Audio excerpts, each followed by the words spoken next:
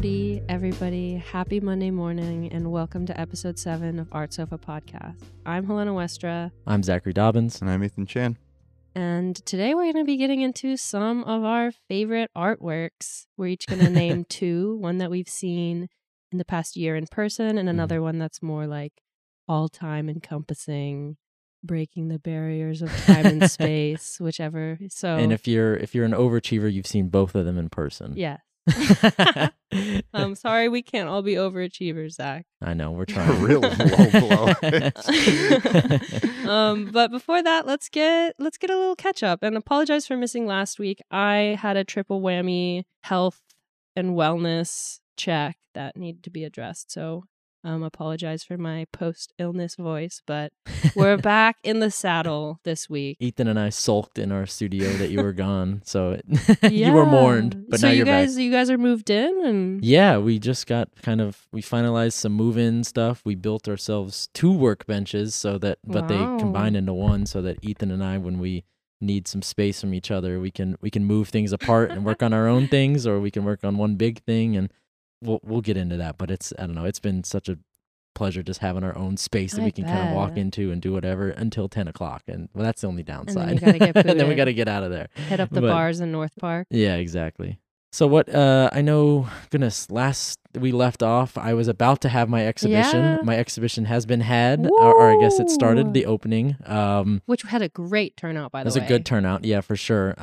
Yeah, I'm sure everyone was there for myself and not Kelsey Brooks that was opening in the front gallery. But no, it was, I think it was a great turnout. We had a lot of people come and check out the work, and I was thrilled with the way the installation kind of saw itself out to be. I sold the center altarpiece, which I did not expect that one to go. Yeah, opening night. Nice. Someone purchased the center altarpiece that is the fire extinguisher altar with the kneeler and all that fun stuff. So I'm going to have to decide and figure out how to install that in their home or wherever they end up putting it. I'm going to see what comes of the other pieces in the next month or so when they're up. You still got some time in there. Yeah, until, what is it, April 8th or something along those lines. So if you're hearing this podcast and haven't seen the exhibition, go check it out. It's at Quint Gallery. It's in the Museum in the back of their space. But yeah, I don't know. I'm excited. And I've been talking to Ethan about how, like, I feel like I could arrange them in different ways this show, like to negotiate, like if I were to have the opportunity to negotiate like a second sale, like how I would arrange the pieces to kind of be more pointing towards that insulation. So I don't know. It's been a lot of fun just like thinking about, learning a lot from this experience, and not that it's about sales, but it is kind of fun to get someone that wants your piece. And it's like putting your children up for adoption. but you get money for it. Yeah. I wish that there might be something else. It might not be the best metaphor, but it's nice to find a happy home is what I'm saying. Yeah, it's exactly. good to find a happy home for your pieces. Yeah, no, I mean, it was so much fun, and I'm so glad that the piece is going to someone who really appreciates it for what it was. And I think when I was talking to them, they fell in love with it just from like the start, and then I kind of was like, but this is what where I was working with, and I think it only helped. So, and then we went after that. So after the exhibition, I think a week later, we went and saw Helena's opening at the award exhibition for SDSU, and then they had their faculty show. Do you want to tell us a little bit about the exhibition and all the fun things that go with that? The faculty and alumni show was really cool. I feel like it was really fun to see all of the pieces that like some professors that I know, and also what everyone's been up to. And I liked how there were some more interactive and installation-based pieces in that show. And the student award exhibition was awesome too, because I feel like it's just great to see what my peers are up to and what everyone's kind of been cooking up. And it's sort of like the big, meaty exhibition for the students.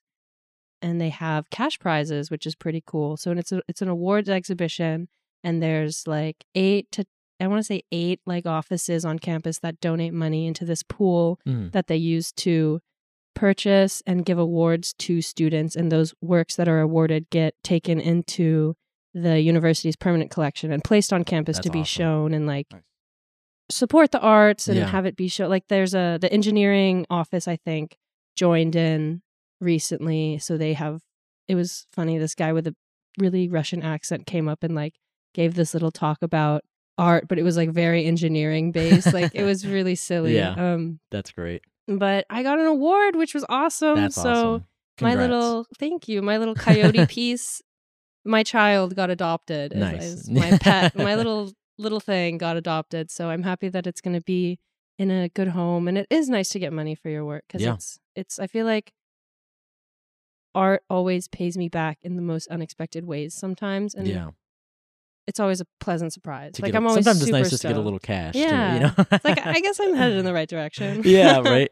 But yeah, lots of openings in the world right now. I mean, then there was the faculty show after, which Ethan and I really, or I don't, maybe I'll speak for myself first. I really love the hair piece. The hair one was cool. Who's that the was my artist or takeaway from that too. That was the best piece in there. Yeah, I think so. I forget who. But the that kind of artist interactive is, braiding the hair that are like embedded in the bricks, and I really enjoyed that piece. I enjoyed a lot of the other pieces, but I think that one stuck out for me as far as where it lands within. I think it was the most successful for viewing and also interaction and installation. I think it took a lot into account, which I did enjoy a lot.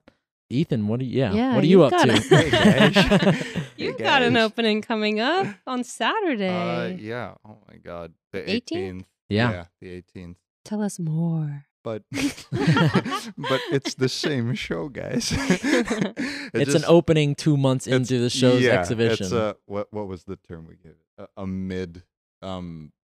A mid-show reception. Yes. Yeah, a mid-show reception. And it's closing, like a month after or something? Yeah. It's a weird timeline. Because Oceanside does a lot of different exhibitions at once as far as and then they do like a celebration for all of them. Yeah, once they they're try to get in. as many new and there's like a opening. crazy sculpture, like food-based type artist that's like super textural, sculptural animal, and her like stuff is by far the best outfits that's and currently up at Oceanside, I think. Other than yours. No, hers is better. I like that you're both like food outfits. I'm blanking on her name, but yeah, there was a big popcorn ball gown dress that I thought was really fun, and I like imagining how hard it is to like move those things and transport them into the gallery. Yeah, because they're all tough like on the freestanding. installers for sure. So what? Give us a reminder of what the pieces that are in there, and then when the opening is, and kind of how that's all going to go down, if you don't mind. Yeah, it's so it's a performance documented through photography, and the sculptures on display are kind of the relics or the outfits that are involved in the performance. All handpicked outfits from my closest friends, a selection of my closest friends that did day-to-day tasks in copies of their outfits built out of sauce packets and just watching them struggle doing day-to-day things and then shooting photos of that. 7 are already in Oceanside Museum.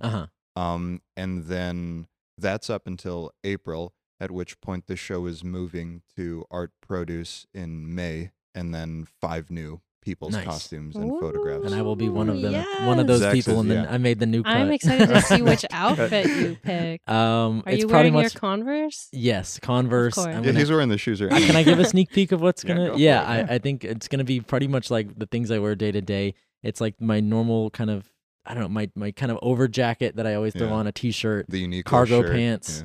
And my Converse, and then I'm gonna have a Milwaukee drill as well. That thing was so fun to props. build. I think I was like, can I have a drill in mine or something else? And he's like, sure. And then he sent a photo, and it looks great. I'm excited to see that. I'm happy with that drill. When is it when are we gonna ketchup? do the photo? Oh. So the performances are all coming this April. We're going to try to, I was talking with Lele, and we're just going to shoot them all in succession after all the costumes have been built. Nice. So I'm currently halfway done. I just have my sister's to finish and my mom's. We should shoot my photo at our studio. Yeah, I was thinking that. We could do that in the elevator. I think that would be so fun. Yeah. In the cargo elevator? That thing is the crazy. Freight elevator. Yeah, that would be a lot of fun. Or just in the weird concrete room that we're in or something. Man. Yeah. That'll be great. I can't wait to see the drill. Is it ketchup? Can I ask if it's ketchup? It's was it no, I think it's soy sauce. It's I think soy sauce. It's Kikkoman. Really? Yeah, it looks sick. It's I love Kikkoman. It's horseradish for the silver and Diablo sauce for all the black. Ooh, nice. Yeah. Taco Bell. Oh, don't get me started. I could do a Taco Bell run right now, man. Man, I haven't eaten today. I'm Oh so my gosh, hungry. y'all. So, Ethan, your opening is from. Does it start at 6? Does it start at 5? What time? That we haven't confirmed. I believe the placeholder date. They've had 2 months to figure it out. I know, but the placeholder date is like still a placeholder at this point. We think it's May 5. Oh, no. For the current Oceanside. Oh, one. I'm sorry. No, it's March 18th from 5 to 7. 5 to 7. In Oceanside Museum at of Art. Oceanside Museum of Yes, Art. at Oceanside Museum of To Art, all the of second you floor. listening to this before that date, pull up. Yeah. And by the way, I don't think I've told either of you yet, but you two get to go for free. Yes. Nice. Because people who are involved in like the performances, the photo shoots, and the installation get to go for free. So don't pay. Just go upstairs. Yeah. For the rest of you listening, pay the $1. Yeah. Is it $1? You said? It's I believe so. Oh no, it's $5. That's not bad. That's not though. bad. That's for not the Oceanside Museum of Art. Yeah, and it's an opening event too, which is Yeah, They'll probably have I always goodies forget there. that museums like typically charge a front entrance, where galleries are typically like free admission. Yeah, they need you to get in the door and buy some things. Yeah. I wish we charged admission.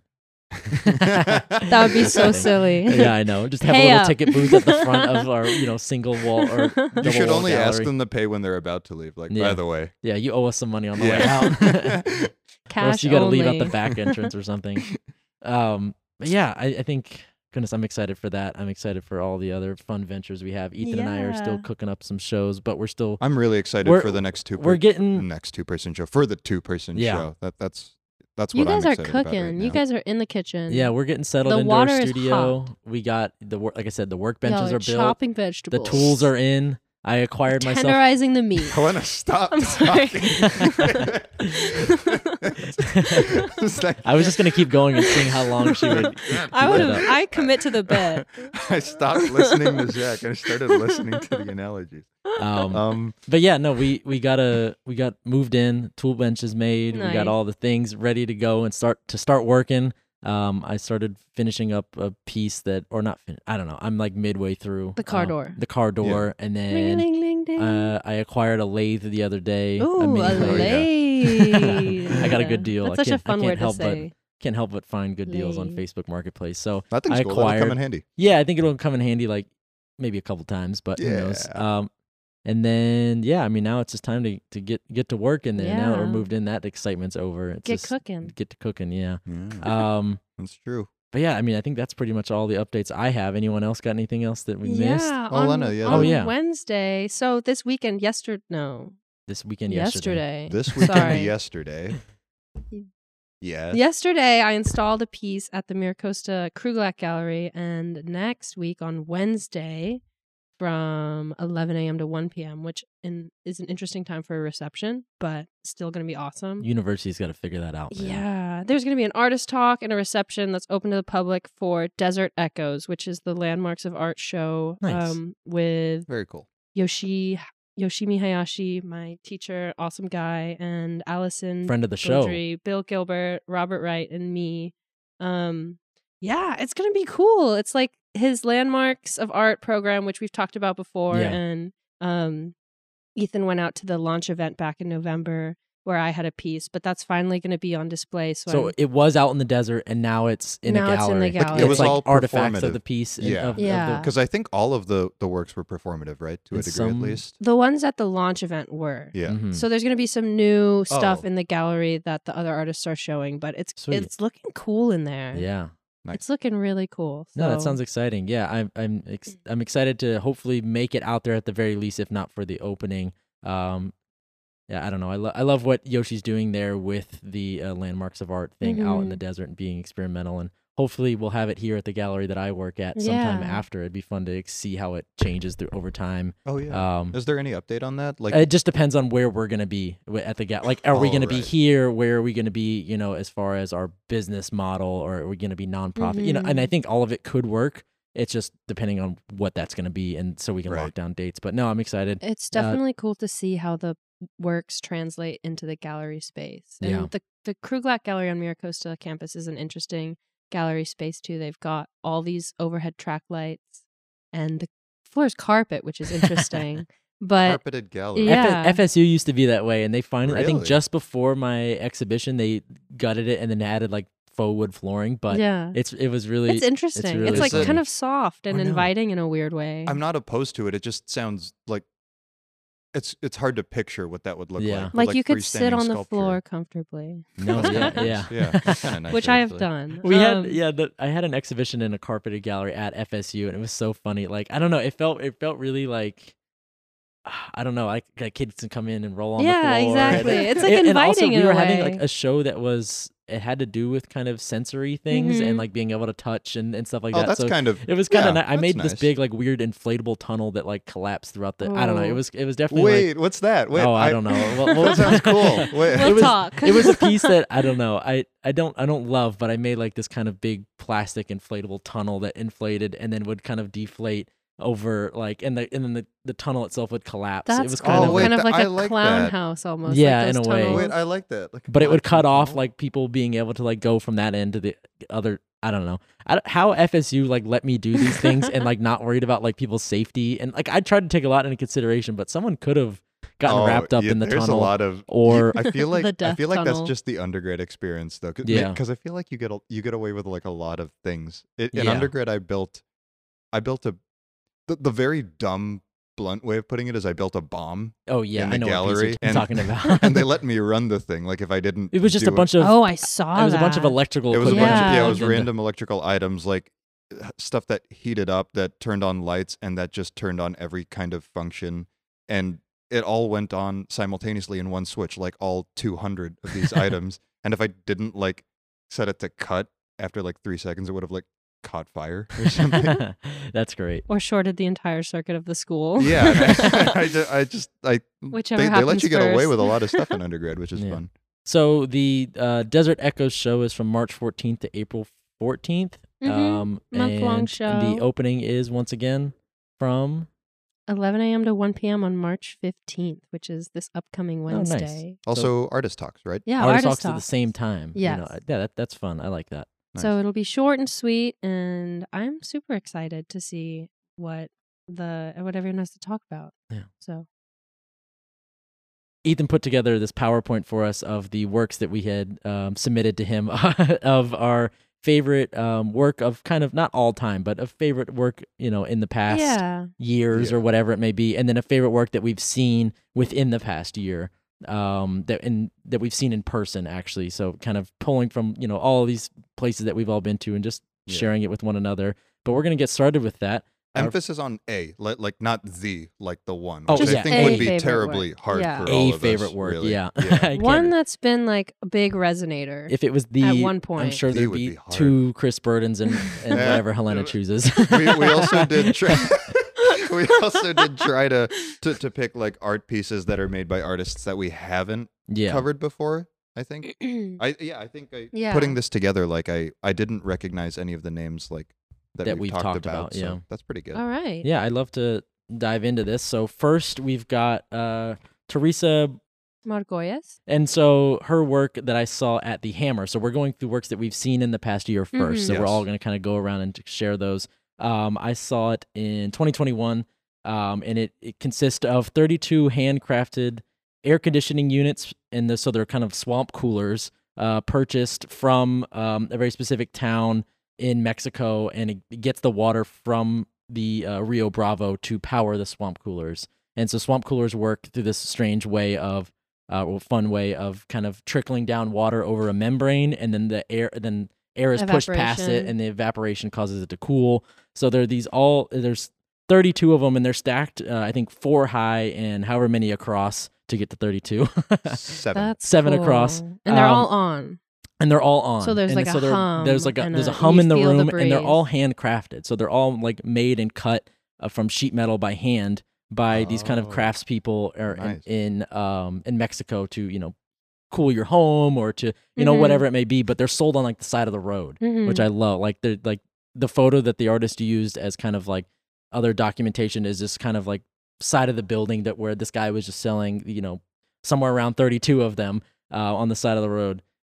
And then I'm going to talk a little bit about that work. So I have a little bit of a write-up from the artist and from some other sources. I didn't know we were supposed to bring notes. Nobody Oh, should no. expect that from anybody but Zach. Zach is the most well prepared. Lay it on us.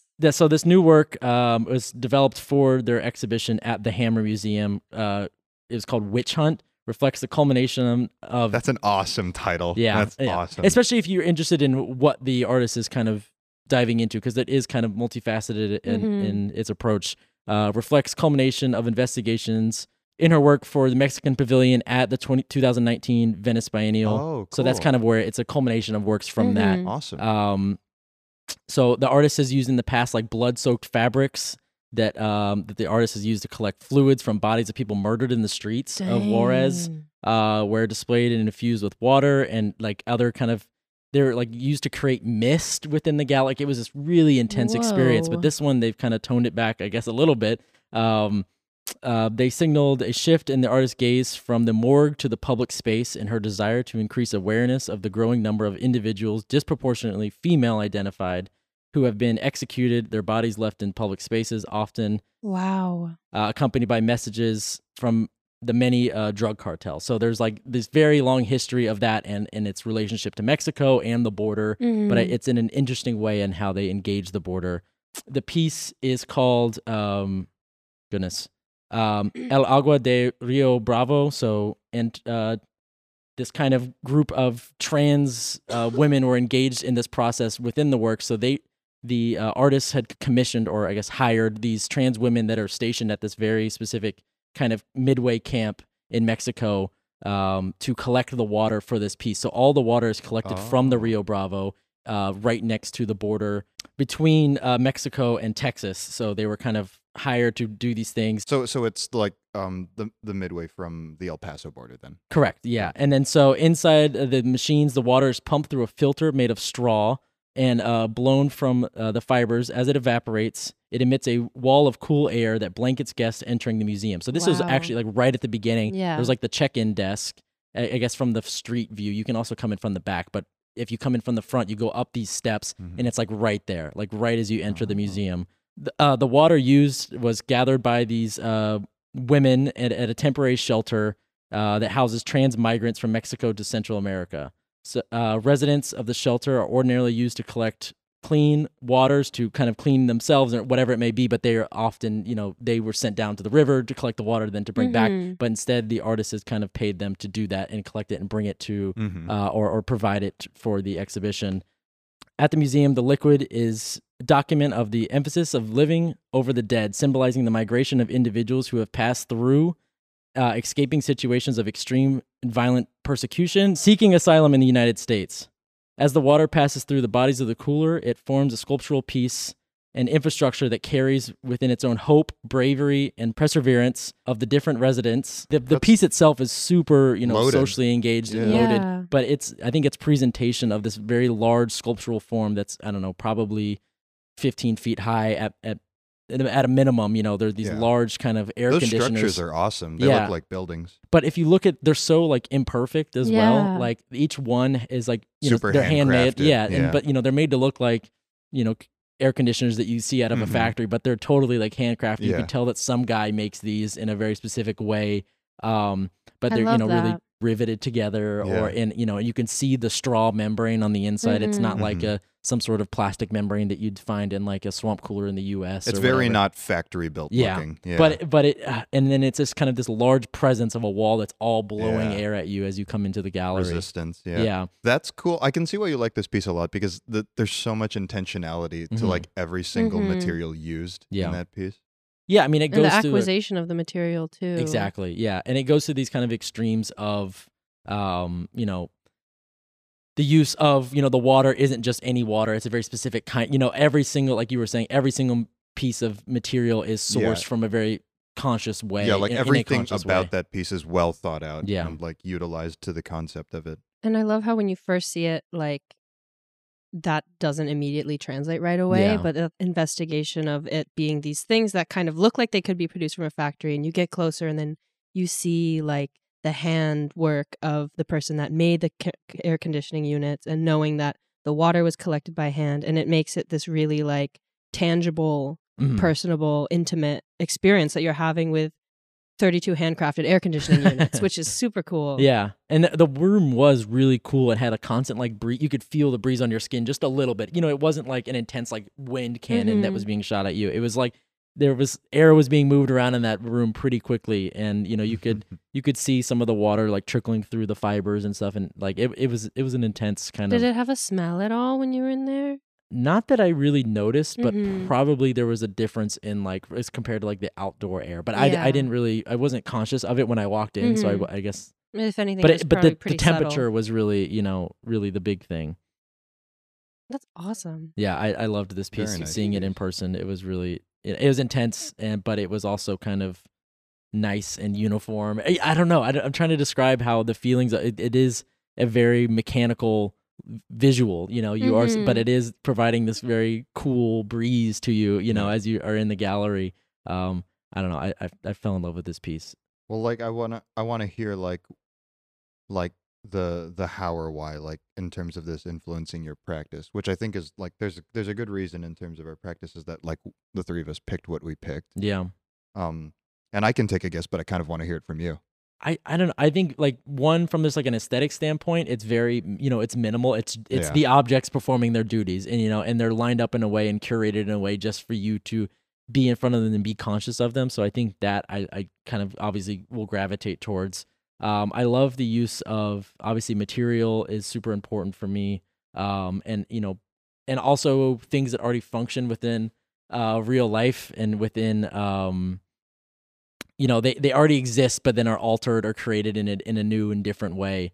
So I don't know. I think I connected with it on many ways other than the the content. I don't obviously have any personal connection with migration or That anything specific like that. story, yeah. But the story, but I think it's a very captivating way to tell that story, and I think Yeah. the story itself is also very captivating. So Nice. yeah, That's a cool piece. I've Yeah. never seen that before. do we want to move on to our next piece? Sure. Helena, take it away. The piece that I chose, and it was kind of hard. I was like, darn, I don't know if I want to pick something that I've seen in the past year because I don't know. But I ended up picking Friedrich Kunath. I think he's Friedrich? German. I'm Roderick? probably butchering the German pronunciation, but it's this piece that's an installation piece titled All Your Fears Trapped Inside. And I saw this at Bloom & Poe. It was on exhibition. I think I went in February. I think you touched on this a little bit, but I don't think we Yeah. went into the why. I know it was this is what it looked like. Yeah, I think so. The downstairs of the gallery, he does all these really bitchin' paintings that are like super heavy textured, and they're oil paintings, so you can Oh, smell them. That's Mhm. right. You were talking about the paintings. I Yeah, think. and then I think I just briefly mentioned the installation. room. Yeah. But the paintings are really cool, and then it kind of is like gearing you up, and he has all these like very repeated motifs in his paintings that are echoed in this installation in like a very physical and tangible way. Like there's little sculptures in there that he includes in his paintings, and it's just like a total, like you can't walk into it because it's separated by glass, but it's the whole like sort of back like fifth of the room that he's put this yellow carpet in, and then just like it looks like if someone's bedroom, studio, like imagination palace just like threw up into like the back of the upstairs of Bloom & Poe.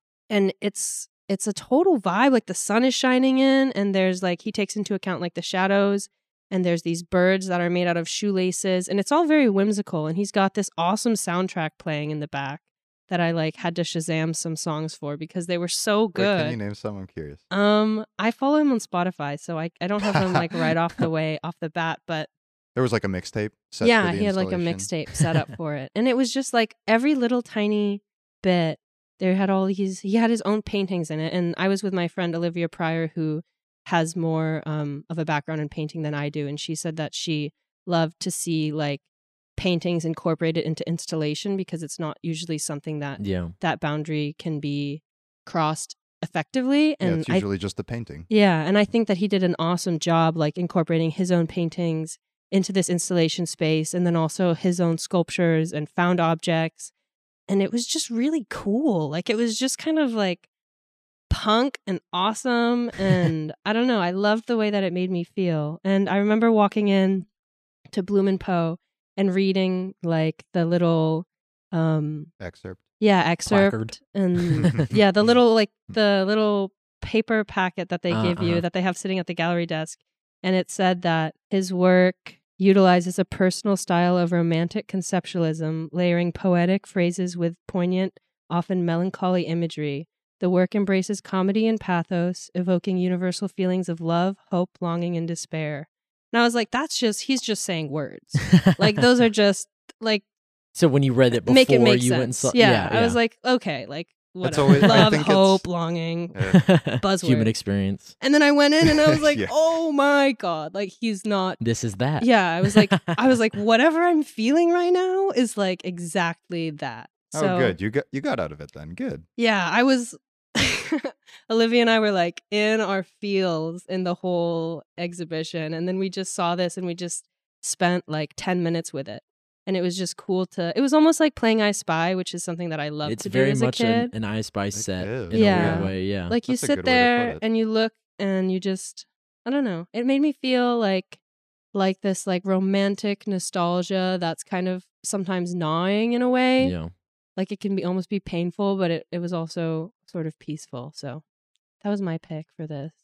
I like the strange, like, was it a glass wall or plexiglass wall in between you and the, like, you're barred from entering this, but yet it kind of like, you're almost peeking into someone as an experiment, into this room and viewing, probably something that, I don't know how accurate this was to the actual artist room or whatever it was during the time, but it definitely feels like it was set up to be like, something lives here, something has lived here, but in a very, they're tasked to fill every inch of this wall with something that's important.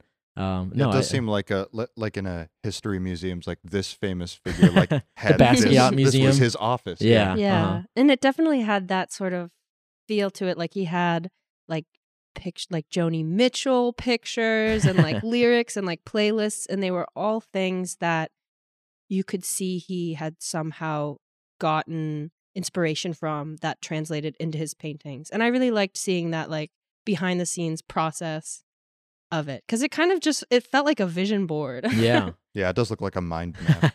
So I loved that aspect about it. I found that really inspiring. No, it's a fun piece. I have a question just specifically. Is that painting spinning around? Yes. Okay. So there's some like motion involved, and there was a video being played on the TV, and this like mannequin, I think it was like a skeleton that was like holding like a half-lit cigarette, and there was like ashes on the ground like in the chair watching the TV. So there was all these like very small thought out little moments happening. Interesting. But yet it's definitely like the feel of the artist room, or calling to with that original installation piece of the guy kind of exploding through the ceiling in his room, or what piece was that, the historic I think Eastern European guy. Man, like with the big hole in the ceiling. Yeah, like, like slingshotted himself. Yeah. That's it definitely calls. awesome. It calls that guy's towards a that. really good artist. You gotta send me that. I'm sad you reminded me because I forgot his name. He was a really good artist. It calls to that a little bit, but definitely more in like a LA bedroom. I've got everything I need. It feels very Los Angeles, especially with like the yellow, like light shaggy carpet. It's kind of shag, but like they realized shag was out of style, but they still wanted it. It's like they took a little buzz cutter to their shag carpet. No, it's a cool piece for sure. Very interesting. I like the shoelace birds. Those are fun. And it was cool because they started out in the open space where you were walking. I see, yeah, and then the birds kind of like show directionality because they're going inside. And the birds go in there, and then they go outside, so they're also hung outside of the window. Oh, fun. That's fun. Like blowing in the wind. So I thought that was pretty clever and cute, and just overall breaking the fourth wall. Yeah, like a wholesome the movie set. Yeah, wholesome piece. Next, we're moving on to Ethan's. So for mine, I picked Mungo Thomson's The American Desert for Chuck Jones, which I have seen multiple times, but also recently. Mostly picked for a chance to get to talk about this in MoMA. Ooh. I saw it first in, I believe, the Hammer Museum. That was the first time I saw it. But that piece, as soon as it was made, it got a lot of traction. The Hammer Museum shows a lot of Thomson's work, but then eventually LA MoCA acquired it in their permanent collection, which is super awesome because I think LA MoCA displays it perfectly. I couldn't find a photo of it. I was looking through my photos, but I couldn't find it. They use an old box television set to display this piece now, which is like perfect. Like I wish Mungo Thomson thought of that one. Originally it was projected, but The American Desert for Chuck Jones. If you don't know, Chuck Jones was, I believe he's dead already, an old American animator for the Looney Tunes cartoons. And The American Desert is a 34-minute running video loop that has every single still from the Roadrunner series without the Roadrunner or Wile E. Coyote. So just the background. Just the desert. That's awesome. Just the desert. And what you're left with is like hundreds, thousands of like beautiful drawings on takes of like the Arizonan desert, which is really, really beautiful because it's super silent. Like if you take out like the only two characters doing actions in that cartoon, it's literally just like looking at the desert. Yeah, I mean, it's this thing that wasn't supposed to be focused on that's now being, highlighted and brought straight to your attention, I think. Yeah, I love when artists do things similar to that. Yeah, it's one of those things where like artists like to pick at what I always think it's like the Baldessari way to do things, to pick at what people don't typically notice in imagery. Yeah. And that was like Baldessari's whole thing with like the dot paintings. Like he would cover up the people's faces and their hands so you could focus on what else is the background, like where's that taking place, what time it was taking place in, what are the people doing there, because you don't have all of these faces or objects that people are holding to look forward to, because that's what we as human beings naturally gravitate towards when we see, when we just see in general. And the American Desert was cool because Chuck Jones animated these just for time filler, essentially. Like all it was to buy a few seconds, and because everything was hand drawn, like he wanted to make it look like accurate and really good. And the entire purpose of all of Chuck Jones' drawings have been stripped from this, and all you're left with is like a beautiful portrait of America. I love that. How long did you stay? I did not watch the whole thing. I watched about 15 minutes of it and realized that, pretty good. Wow, Roadrunner went on for a really long time. So I didn't stay for the whole thing, but there were a lot of really, really beautiful stills. I bet, of like the canyons and the winding desert roads and the super straight roads really with the good, mesas, like, cliffs and arroyos. stuff. Yeah, all the cliffs and the boulders without like the rope, without the anvils, without like the oil. That's so cool. It's very, very simple, very sweet piece. Yeah, it's one of those things that I think I like a lot because, again, like the whole idea of like artists being great con men and con women, achieving like the maximum impact with like the least effort. I wish I could do that. I wish I could put in a little bit of effort, but every time I always end up putting more effort into everything. Like, as in, like, I don't know, the car door piece I'm working on now. I originated with just a still piece, and of course, but now you want to put more into motors it, and things that make it hard. Little bits and bubbles. Yeah, little I respect doodads. it. On the other side of the coin, I'm lazy. Like I'm real lazy with my art. You spend hours taping sauce packets together. I spend hours That's thinking not about super I easy. spend hours thinking about taping sauce packets together, and then I ask people to do it for me because it's just easier. Yeah, that's all I got for that one. That's an awesome piece. That's I would a great love piece. to It's see simple. that in person. Yeah, you guys should check it out if you're. I'm gonna check it out tomorrow again. Is it just silent? It technically has sound, but it's just static. At least the 15 minutes that I saw, it was just the static from like the old cartoon recordings. Nice. No soundtrack or anything. Yeah, check it out if you're willing to make the drive to LA Mocha. You're going tomorrow? I'm going tomorrow. I want to see that thing again. Nice. Yeah. Just for that? No, no God, other no. reason. No, I couldn't. I'm going tomorrow too, which I guess I should have said earlier. Jean Lau has an opening tomorrow. Oh, nice. At Luis de Jesus. So Lile did all the video pieces for Jean Lau, like these performance pieces to go along with like Those the are so installations. fun. Yeah. And she's taking me to the opening because there's like some event that Luis de Jesus, the gallery owner, is doing after that we're going to go to. Got it. But I want to go earlier so I can go to the Broad and LA Mocha again. You have to. Yeah, you gotta. And Luis de Jesus, which is a really cool space because I've never been, but he used to represent, I think, two of my professors when I was in undergrad, Dave Adey and Lil Corbin. He used to represent them when he had a gallery space in downtown San Diego. He no longer does. I believe that space has long been gone for a few years.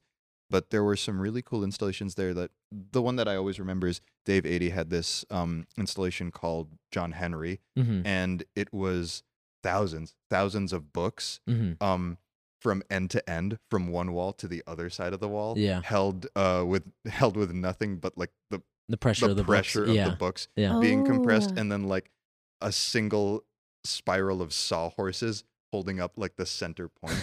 That's so it was cool. such a fun looking installation. It was really, really neat. Yeah, that's got to be intense to set that up. But I love Did those he challenges. display that in the Athenaeum?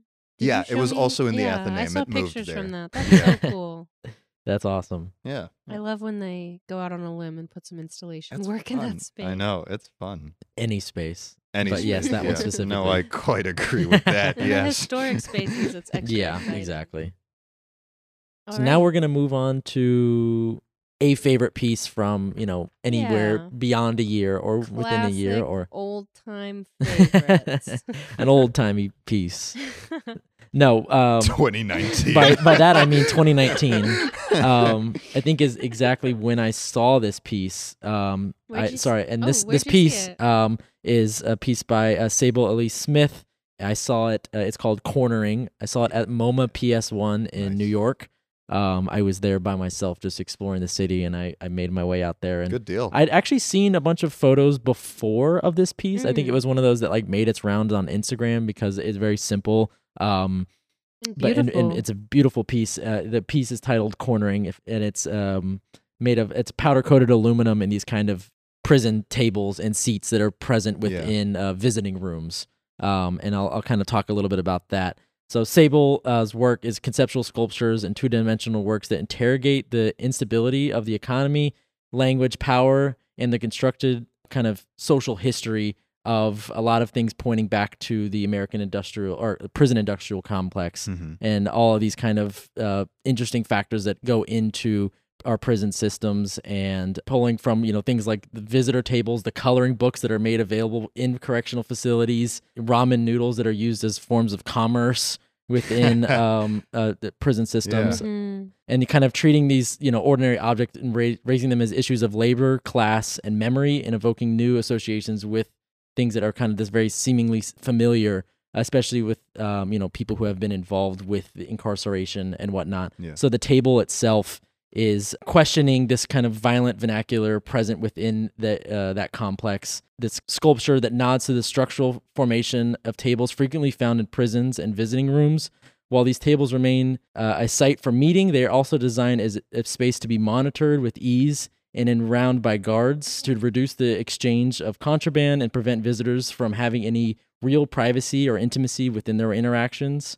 So they've created this kind of a series of these sculptures that all kind of change them in ways. I think the newest one that I've seen presented was at the Whitney Biennial, where it was a very large kind of merry-go-round, or not merry-go, Ferris wheel. Mm-hmm. It was a Ferris wheel made of these That's prison tables that all crazy. kind of just slowly spun within the gallery space. Damn, that's fucking sweet. Yeah, no, I love the work that they're doing with these, and I didn't realize that all of their work, or not all of their, but the works that I'd seen that were alongside these ones also had to do with the kind of prison industrial complex. The coloring book ones, I think, are what they were known for. Kind of alongside this work as well are these very kind of childlike cartoon drawing coloring books that are blown up to large photo or large painting sizes, and then are kind of accompanying these other objects. They have a couple that look like almost playground jacks, like the little toys and playground equipment that are just the stools that are present within these tables. Is they have a bunch of different versions of these that they've made. Some that are like kind of security guard archways that are made out of the prison tables themselves, so you walk in between them. But I was going to read a little something from the artist saying, these tables are specifically from the prison space, and they're the magnitude and scale at which the prisons populate the United States, and how many bodies have been in that space. There's a whole economy and set of business that are built around the number of bodies in those spaces. So these are multi-million-dollar companies that are fabricated these tables. Their businesses, their livelihood thrives on the predication on the number of bodies present within prisons. If we reduce the sentences, de-incarceration rates, the industry kind of fails. So it is all calling to this kind of, at the end of the day, there's this whole huge backbone to the prison system, and the fabricators that make the tables, and the people that sell the prison garments and all things like that are so ingrained into our society that make it so these things remain present. At the end of the day, even if there were less people, they would still want there to be more so that they can provide their goods. Yeah. I love how simple this work is, and how it just kind of alters the the physical table itself by having, I think there's 6 sides to it. It's kind of made into this large shape, all bolted together. Goodness, I don't know how to describe it, but they're kind of bolted end to end, almost trying to make this kind of cyclical form. Yeah. that it kind of ties into the cyclical nature of our prison systems. That's nice. It's cool. a really simple piece, but I love the color also is amazing. It's this really nice kind of almost policing blue. I don't know if there's a better way to put it, but law enforcement blue, and the really black tables that are all powder coated and look like they're fabricated to be that way, to be, or as if they were to function this way normally. That's nice. Yeah, just letting the object do its own thing with the history and the context that it already carries. Yeah. We look at that and we know, like, no, that's a prison table. Yeah, exactly. No, I think it's a simple piece, but I think it's pretty effective for me. That's beautiful. Yeah, I like that really, title really pretty. Cornering too. It looks like a portal of some sort. Like you could like walk through. Yeah, it looks like a big eye. Yeah. Oh, there you go. It does. Yeah, that's a cool piece. Man, I'm still thinking about that Ferris wheel. When you saw it in person, were they exhibiting other works in the same Yeah, space? there was. I think it was a collection. I think the show itself was called Mood. It was from their artist in residence at MoMA. Cool. So they had a bunch, and what's kind of interesting is that the room itself was quite small. Like each room that their work was present in was small. So this one I think was only accompanied by maybe one or two other sculptures. I can't remember if it was the ramen piece. It was like these kind of ramen stacked on like a pallet as if they were kind of this currency or this kind of valuable good or almost bricks or whatever they were. And then I think there was 100 $1 bills on a scale in the room too, just like sitting there as well. So I mean, there was this kind of conversation, and I think there was also like a one of those kind of display cabinets for jewelry or whatever that had like Hennessy in it and think like kind of, I don't know, designer alcohol or whatever however you would say it in the room as well. So all kind of tying into these weird forms of commodities and consumerism, and also like, but how that is used as a way of commerce and money and wealth within prison systems and outside of that. That sounds good. This sounds like a killer show, like altogether. Yeah. It was really unique, and I love just, I don't know, stumbling across this piece, especially. I didn't know it was there, and I'd seen photos of it, and I'm like, oh, I'd love to see that sometime. And then of course it's there. Leave it to MoMA. You just walk in and you'll find something good. Man, that's bitchin'. That's pretty cool. We want to move on to the next piece. I think this one's by Helena, if I had to guess, but the love of David Hockney. I have to say, not that I'm complaining, but this is the only non-sculpture / installation piece that makes this list. Which is kind of nice. I just think it's kind of refreshing. Before I talk. Yeah, I picked David Hockney's Pear Blossom Highway from 1986, and this is a chromogenic collage print, it's a photography-based piece that I actually first heard about in this book called, oh gosh. Oh, the book you just bought? No, not that book. Oh. I think it's called something the attention economy. Anyways. It's not like an art history book? No. Well, the woman that wrote it, gosh. Okay, it's called How to Do Nothing, Resisting the Attention Economy by Jenny Odell. And she's a visual artist and a researcher based in San Francisco. She's also an author, and I think she's very poetic, so she might do poetry too. Anyways, like bitchin', really cool, badass lady. Yeah, she's a cool person. She does these really cool artworks where she like scavenges Google Earth satellite imagery and like isolates like industrial like farming structures and like organizes them like in like a collage thing. So I can see how like she would resonate with this work. But anyways, regardless, she mentioned this piece and in her book, and I was just captivated by the way that she talked about it, and then learning more about David Hockney. And I actually just got his book for like $4, which was really cool. I haven't read it, but I read the introduction. A good deal. And I love the way that he talked about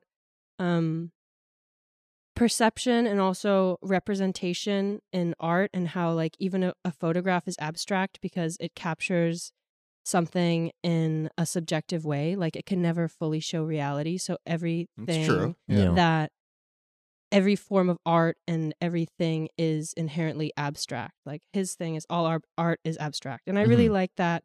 And this I thought was really cool because he's when you take a photograph, you're really just getting that one viewpoint of it, and Mhm. he got like kind of cubist with this. So he was trying to replicate what it's like to see a location as if you were really there. So when you're with someone, and he also has a series of portraits in this similar style, but when you're looking across like a landscape, your eye is focusing in on these small locations and these small little bits and moments. Like you look on the ground, you see a can. You look to Yeah. the I sky, see. you So just see enlarging sky. the stuff that you So notice. he's and- just capturing like in each frame, like those small moments of glances of where your eyes start, and then he reorganizes it in this way that is, you know, in some ways maybe more truthful of what the landscape actually looks like if you were there viewing it like with your own eyes. So I really thought that was really cool. Cool concept. I'm going to go over the Yeah. visuals of this piece because like we're all looking at it on our laptops, but for those of you who aren't,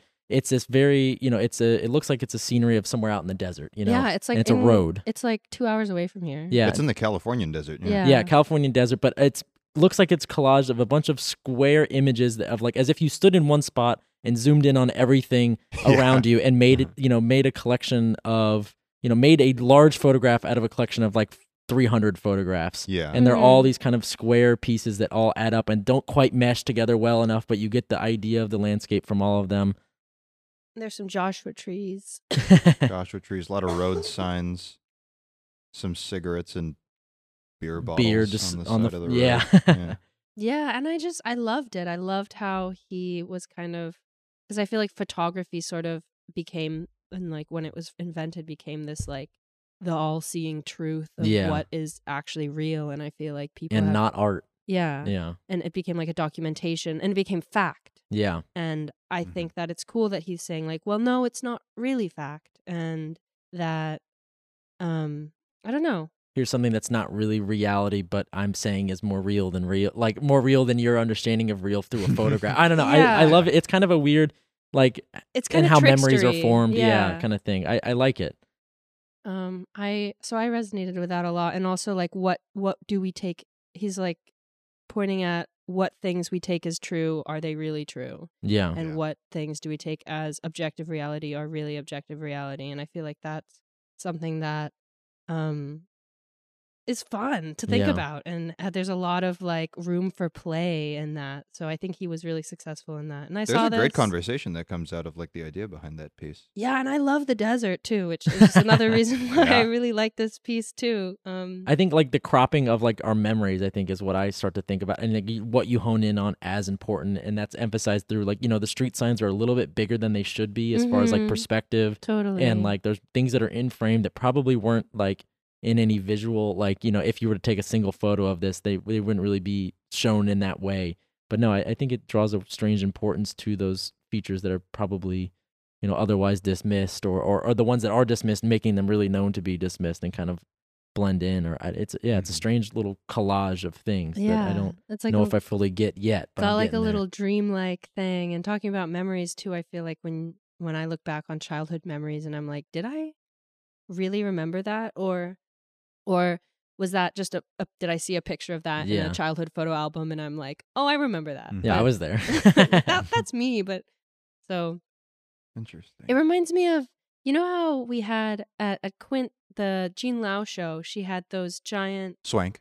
yeah, it's Yeah. Swank. She had those big interior Great halls. Yeah. German castle paintings. Yeah, like these Mhm. big paintings of hallways and like palace rooms, very all ornate, from Germany. Yeah, beautiful, classical, really gaudy kind yeah, of super buildings. gaudy. Yeah, She did the same thing in there, and she would take these photo collages where she would take pictures of the interiors and then like collage them and then base her painting off of that photo collage. Huh. And Oh, it kind of created, you know how They're like very warped. yeah, like the perspective fisheye is almost. really Yeah. like Yeah. sort of all over the place. Yeah, yeah. So Mhm. I wonder if she knows. She probably knows about this piece. It's Jean Lau. I didn't know about this piece personally from David Hockney. And obviously you think of, you know, the big piece from David Hockney Yeah. that's yeah. sold The at swimming, Christie's or what, the, you know, the or- swimming pool. Yeah, exactly. painting, Yeah, Yes, but no, I love how experimental Hockney is. I know that, you know, his work is very not afraid to dive into new yeah. things and no, to he's use a new big mediums intellectual. and- Yeah, outside of being a successful painter, and this one isn't. This is not painting, right? This is just a Mm-mm. print. Mm-hmm.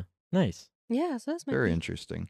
I like that your Hockney pick is one of the collages. That's cool. It probably wouldn't have been one of his paintings. Moving on to Yeah. Ethan's This piece. is the last one, guys. Favorite. This is one of my favorite pieces. I don't think we've ever got to talk about Mike Kelly. Do you guys like Mike Kelly at all? Yes, I I think. think you've mentioned Yeah, him, and I've been like, I'm oh, not too that's familiar with cool. specific His work. most famous piece is the stuffed animal big installation. Oh, yeah, Like he stitches stuffed Yeah, animals yes. together. Yeah. This is, I think this is like not that the art has to interest you, but like this series of work is very interesting in Kelly's entire career, because he started making Candors in 1999 and he kept working on it until he died. He died in January of like 2012. So explain what the piece visually is for those who are listening. So what we're looking at is, this is just one of many. Candors is the one title used for multiple different works, but it's referring to all of them all the time. Got it. And it's these cast resin cities, like these alien cities cast in resin with a light box underneath it in multiple different bright colors that are always put on like these pedestals or these big blocks of stones, and some of which are encased in custom-made bell jars. Got it. Also of color. So it's very bright, and whenever they're on display, at least like the 3 times that I've seen Candors in person, it's always been in a dark room. Like the room lights have always been turned off. And Candor, I didn't know this until I saw it for the first time. Candor is the name given to Superman's hometown, like that foreign planet where he's from that like blew up when like he escaped as a baby. That's what Candors is.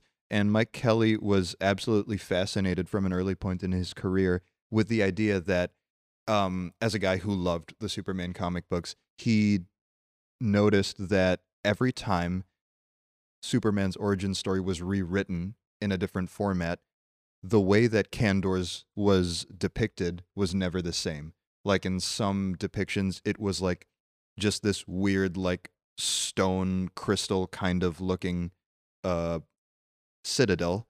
And in some cases, it was like a metropolis, like a carbon copy of New York City, just not on planet Earth, and everything in between. Like Candor's has had so many different kinds of depictions because Superman has like been going on forever, and multiple people are always rewriting Superman's story. And he liked the idea that in like a classic American boy who loves reading comic books, you always take these memories with you of like your first comic book or whatever, and your favorite comic book superhero, but the memory of this one little aspect of that story is always different for everybody, because the city of Candor is never depicted the same way. So he built every single kind of Candors there was to build, multiple different Candors.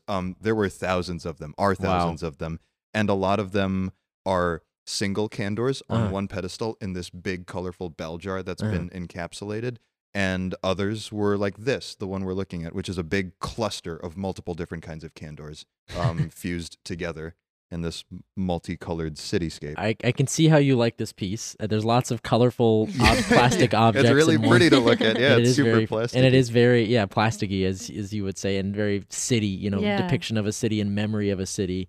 And I guess that kind of weirdly ties into Helena's piece in a weird memory way of how we, these important moments within childhood, whether that be, a critical moment within your favorite comic book or something like that. Yeah, I think it's fascinating how he does recreate them, because they look, I don't know, it looks kind of like a bunch of just random, objects from your house. Yeah, just like glued together. Together with the light shining through them. Of like sex toy-esque. Yeah. This one looks extremely phallic. Yeah.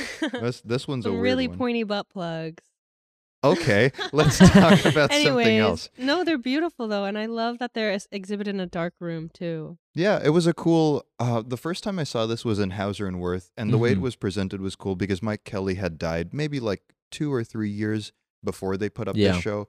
But instead of doing a big retrospective of Mike Kelly's more famous work, they wanted to do like a collection of all the Candors, or as much as they could fit within all the buildings of Hauser and Wirth. That's cool. And it was cool because some of those rooms had, the first room was the very first Candor experiment, in which there were no sculptures at all, and it was it was a video documentation, because Mike Kelly's also well known for his performance pieces where he hired this actor to pose as Superman and reintroduce the narrative of where he's from and kind of give everybody who walks in a general summary of what Candor's is and why it's important to him.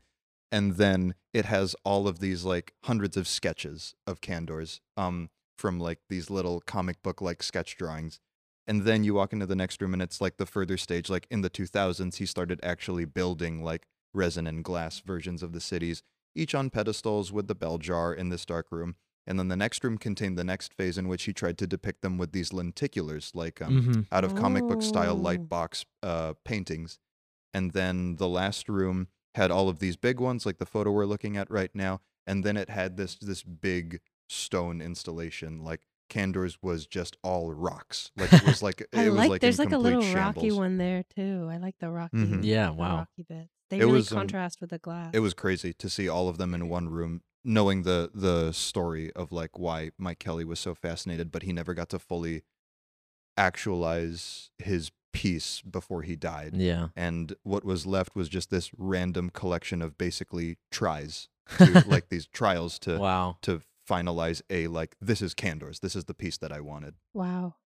I That's love crazy. that like chronological. That's so special that you got to see them all in one space too and see them chronologically depicted and like go through his process sort of with him in retrospect. Yeah, that's a good way to do a retrospective, especially with someone who does work in this way, that is this constant development and over increasing. time. Yeah. In collection. Yeah, that's cool. Damn. Dedication to that.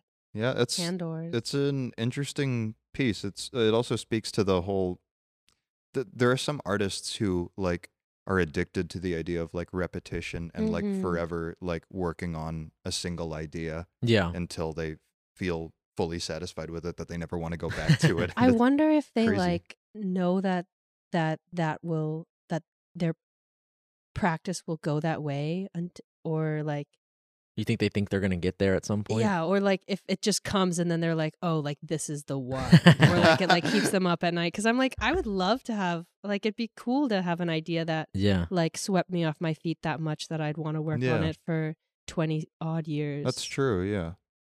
That's true. I also, but it's also very, like Mike Kelly was very successful. He was like a household name in contemporary art. And he, so I think from an early point in his career, he didn't need to worry about doing anything but making art. Yeah. So he certainly had a lot of time on his hands to think about like the Candor series and how he wanted to further pursue it, even if it wouldn't necessarily go anywhere at the time. It feels like a passion hobby for him. But, you know, I don't know outside of his other works or whatever. I know. It like seems like that he to goes me home too, from though. making his other works and, you know, like, works instead of working on his train set or his, you know. Candors. Yeah, instead of building his Legos, he's making Candors. Yeah.